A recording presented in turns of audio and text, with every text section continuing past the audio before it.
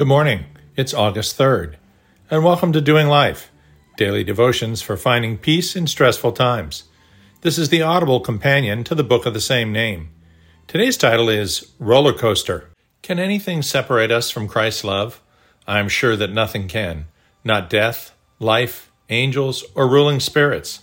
I am sure that nothing now, nothing in the future, nothing above or below us, nothing in the whole created world will ever be able to separate us from love God has shown us in Christ Jesus our Lord.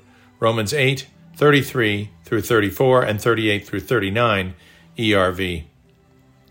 When I left the office today and the last patient had been seen, I had an opportunity to experience one of those things that makes it all worthwhile. A patient of mine for the last 20 years or so invited me to come to her home and take a picture with her kids, all 6 of whom I had delivered personally. Well, in my 35 years of practice, the double hat trick was a record for me. I drove the short distance to her house and we spent 20 minutes laughing while we tried to herd her kids into one picture.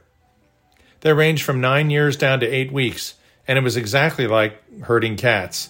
Laughing, giggling cats. The older kids had all drawn me thank you cards, and they all reportedly helped make the lemon pie they presented to me. It would be hard to imagine a bigger smile on my face as I drove away. 30 seconds after I pulled from the curb, my nurse texted to say that a patient of mine needed to be induced the following morning when I would be on call. She had come into triage in labor and delivery at 33 weeks pregnant with no sense of movement all day. The triage nurses couldn't find a heartbeat.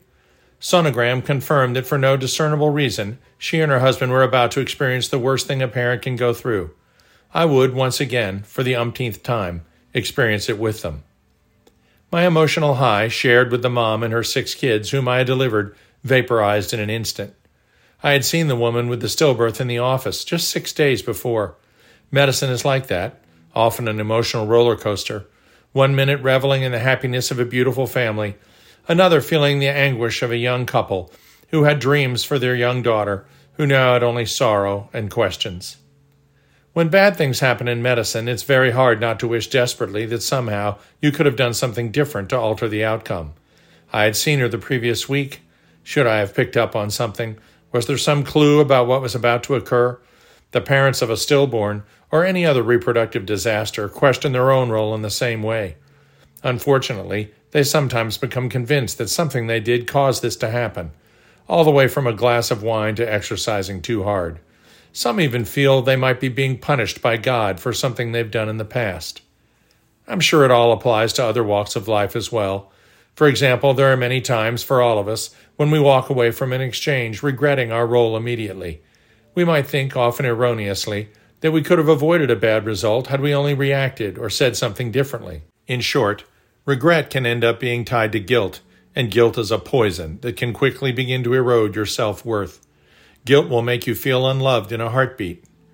In these situations, it's always a good idea to hit the pause button and bring it to God. Why? Because through the Word, through prayer, through supportive friends, you will be reminded that nothing can separate you from the love of Christ.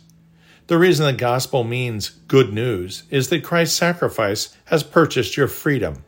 Freedom from guilt, freedom from shame, freedom from the tyranny of a forever failed march under the law. Yes, I feel pain for the couple's awful ordeal. I feel somehow responsible, as do they, even though the evidence doesn't support that conclusion.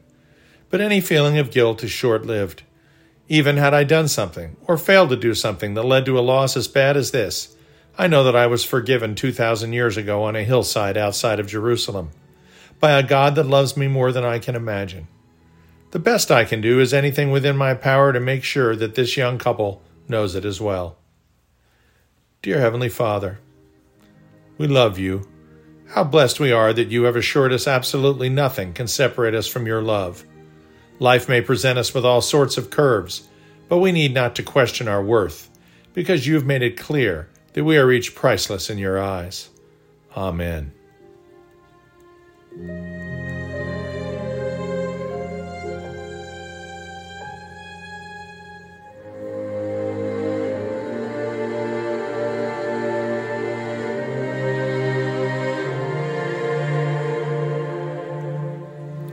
We'll see you tomorrow